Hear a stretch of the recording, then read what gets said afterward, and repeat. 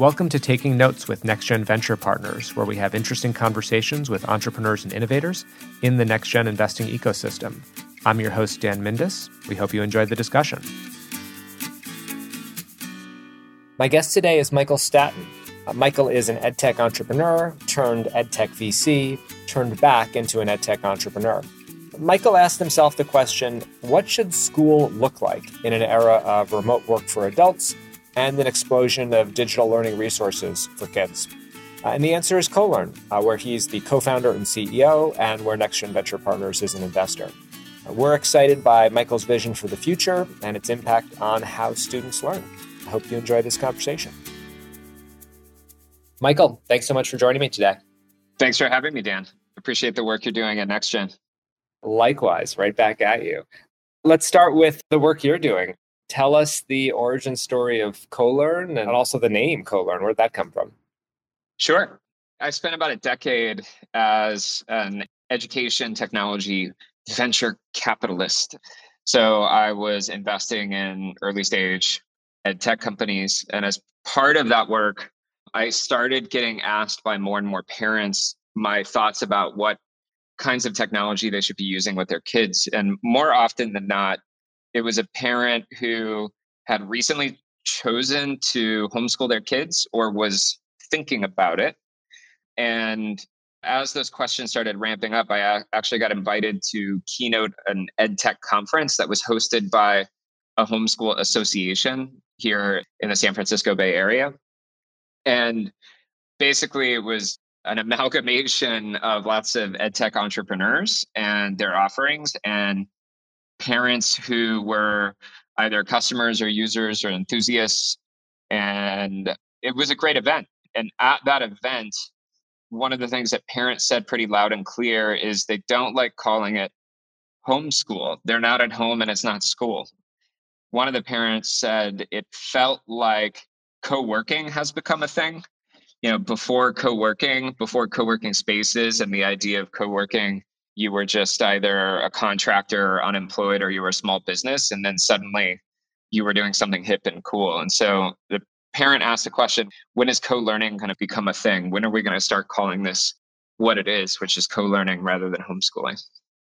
And of course, like an opportunistic entrepreneur, I went and got a domain name and started thinking about ideas and started spending time with these parents, understanding how they operate and what their needs are and what their challenges are, and where the opportunities might be.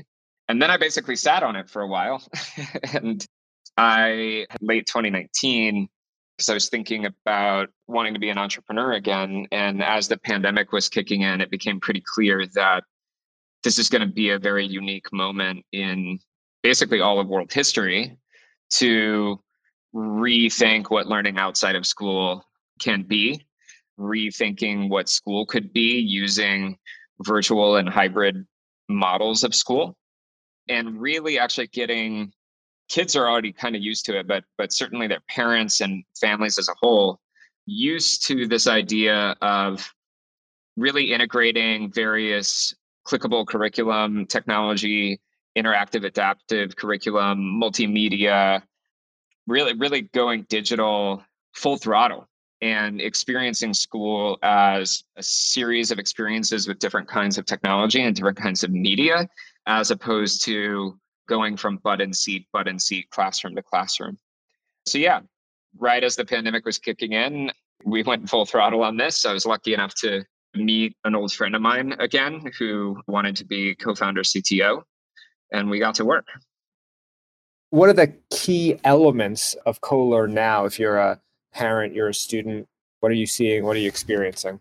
So the interesting thing from my perspective is we've decided to go ahead and rebuild public virtual charter schools from the ground up, or at least create a new model of virtual public charter schools.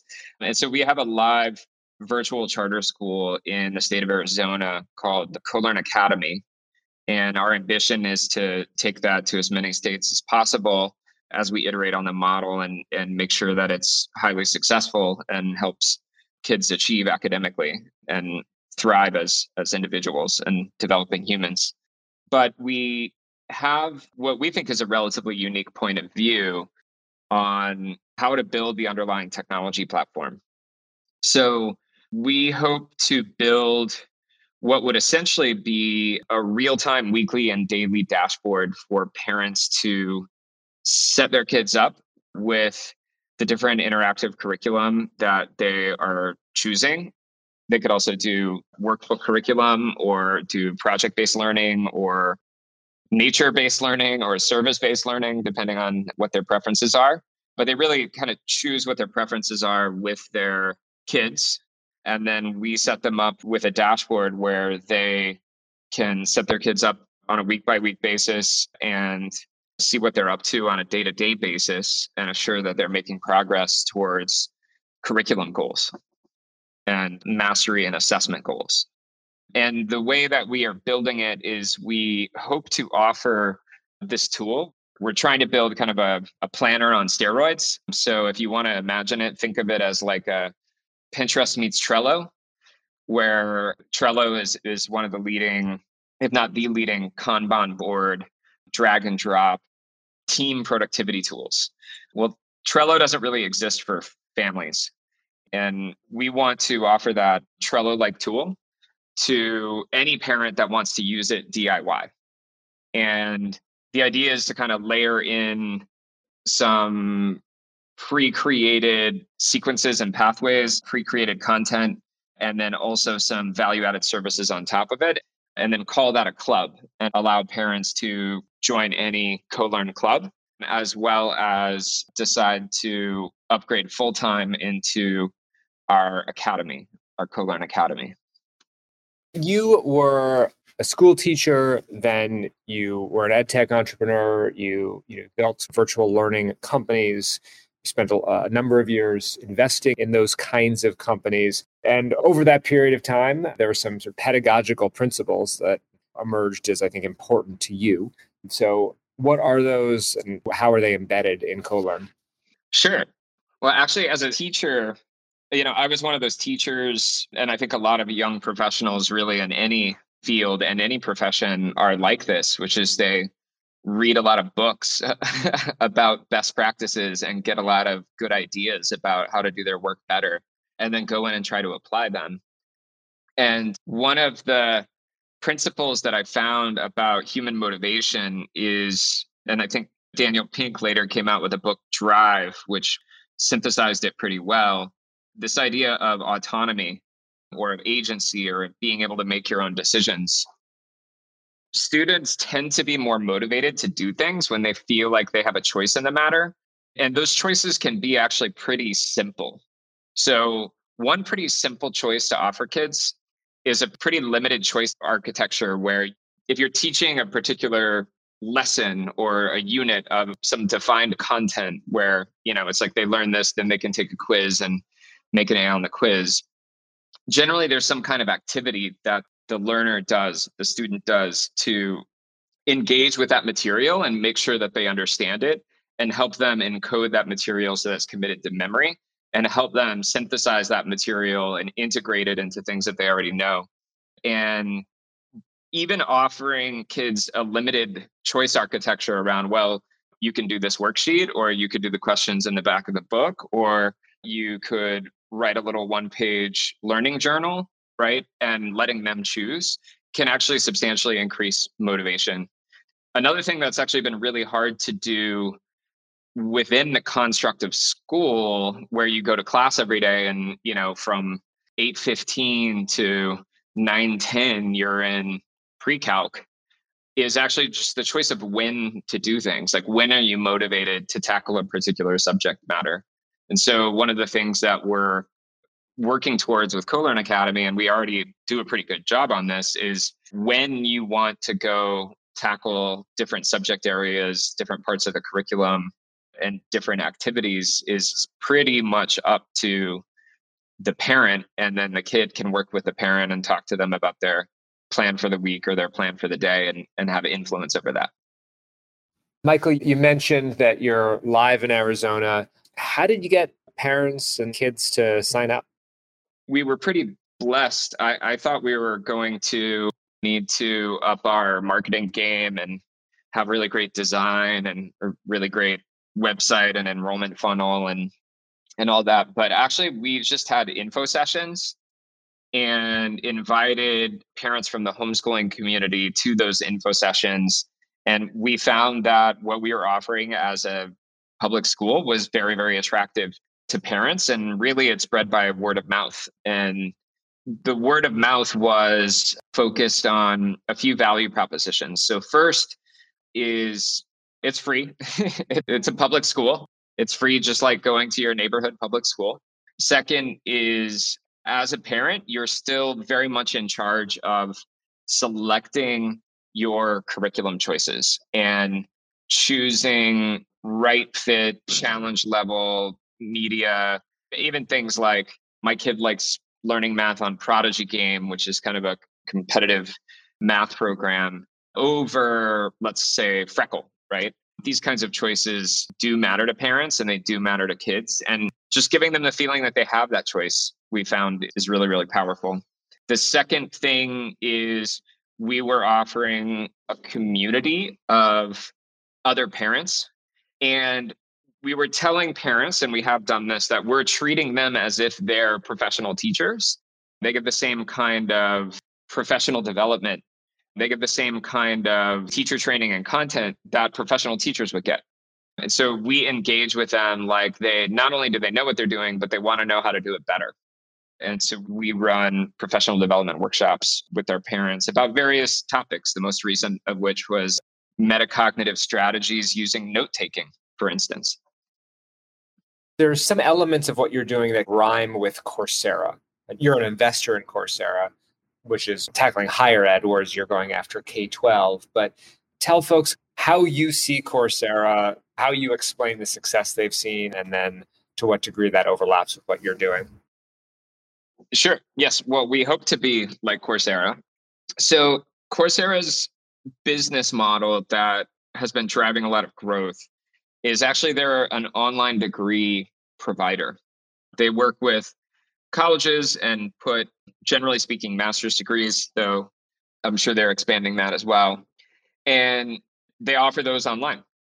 The difference is that Coursera has a funnel, or they have a really, really large user base that engages with their free content and understands the Coursera experience because they can log in and use it for free. And then they have offerings at different price points and different levels of commitment. So if you are willing to put in extra effort and take essentially quizzes and tests and verify that you are you, and you're willing to pay between $50 and $100, you can do a certified course. If you want to do a sequence of courses to demonstrate some kind of thematic mastery, you can do a specialization. You can also fully enroll in a degree, including potentially get financial aid. And you can do all that on the same platform with the same experience. So people know what they're getting. And in addition, because Coursera has a free version that they worked really hard on, they're able to have, at this point, I think it's 45 million users that have already demonstrated what their academic interests are, what level of study they're pursuing, often indicated where they are and which universities they have an affiliation with or would prefer to see content from. And so that gives Coursera a really, really huge advantage in growing their full-time degree programs. And there is no equivalent right now in K-12 for a full-time virtual school that offers a free experience and a reduced cost experience. Basically, every full-time virtual school has to do marketing the typical way. They just do digital marketing, right? And so it's hard to, I think, differentiate that way in marketing virtual schools to parents. What's the lesson that you're taking from that and how you're planning on building GoLearn? Well, the first is to offer something of value that is free, that has the ability to grow like a typical kind of consumer internet startup might be able to grow, which is you just see if you have product market fit with something, you can just grow the number of users you have using your platform, right? And then the other thing is to offer smaller bite sizes so people can kind of work their way into the full experience. So, as I was talking about earlier, we hope to offer a club model version, which you can think of as like a supplemental education or after school program or assistance with one or two areas of study, maybe an extracurricular topic or a passion or interest that your kid has that you want them to advance on that and work hard on it and use the best digital tools available to help them with it. So what would you say to parents who are not homeschoolers, who might even be scared of that notion, who could say, oh gosh, some of these digital tools sound pretty interesting. Parent workshops sounds pretty interesting, right? The one-on-one virtual tutoring that you offer to students, that sounds interesting. How do you see people potentially over time getting over the hump from sending your kid to a physical school building every day somewhere to potentially an increasing number as the co-learners with their children? Sure. So we don't have to be for everybody right now. I feel like there are a lot of folks who have been sending their kid to a great school. And if their kid needed help with anything or got interested in anything, they could match them to a tutor or a mentor. And that has worked out great for them. And this is not going to be the kind of service or set of services that's immediately interesting to that kind of family that has been well served by the educational opportunities in their community and in their networks. But there are quite a large number of parents who have a kid that gets interested in something or develops a talent for something, and they don't exactly know how to feed that interest or feed that passion or develop that talent. And what you might have done in the past is asked around for a local tutor or teacher that could meet after school. Well, now there are actually a lot of curriculum programs online, just with like learning piano alone. There's like 15 to 20 to choose from. And some of them are good for different ages. Some of them are good if you want them to learn more classical styles of music or want them to learn how to read music in real time. Some of them are more like learn to use a drum machine on your digital keyboard and kind of work your way into becoming a DJ. So anyway, there are lots of options. So if you have some assistance in choosing the right fit for you, we hope to be able to help with that.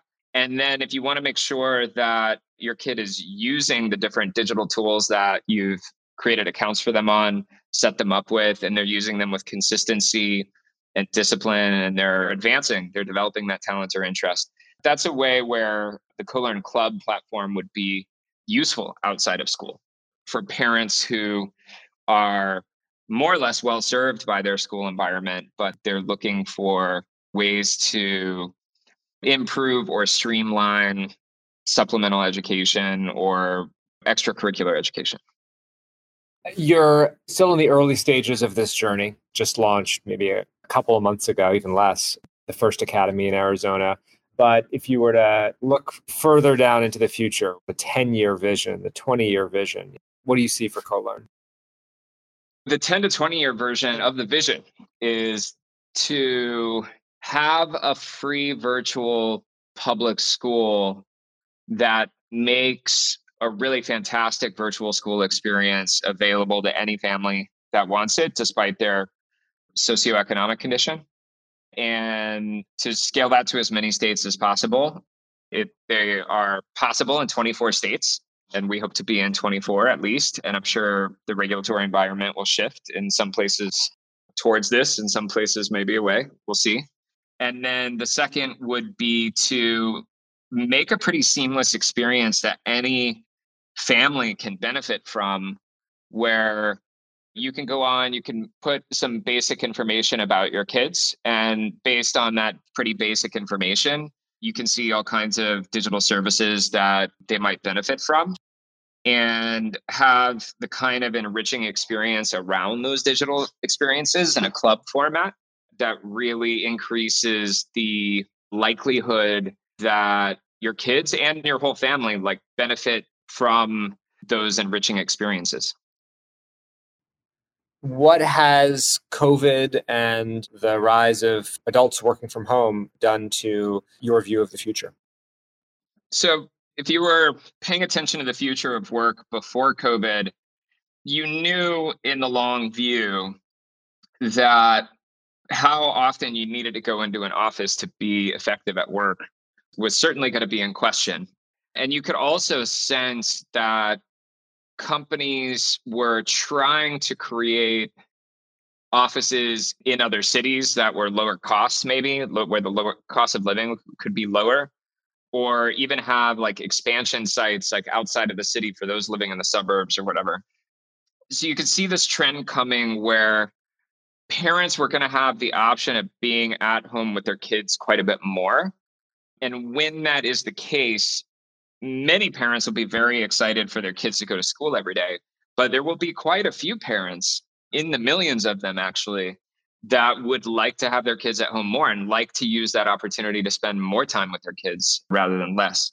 And so it was really clear that as COVID was really kicking in and lockdown was happening, and basically the entire knowledge worker class globally shifted to remote work, and companies had to figure out how to make that work for them, that remote work was going to create a need for a new kind of virtual school that had pretty extraordinary flexibility in terms of when kids tackled different kinds of work and got things done, and also highly leveraged the fact that the parent is fully present, right? And made it so that parents could be more or less fully engaged with what their kids were learning, the ability to help them when they need it, the ability to engage in enriching discussions or pursue different kinds of what's often called enrichment experiences. So things that build on the things that you're learning at school.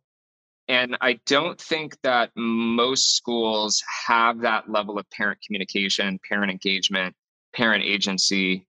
And I think that there's a real opportunity right now, as people are starting to go back to work, to offer something different that really resonates with the kinds of families that are seeing remote work and more flexible relationships with office work as an opportunity to spend more time together.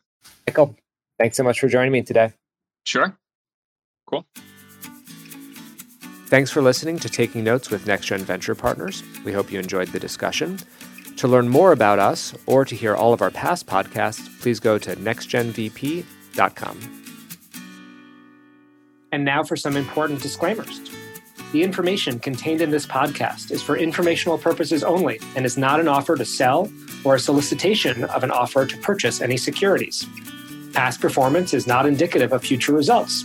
Any performance or projections contained herein may be significantly affected by future events.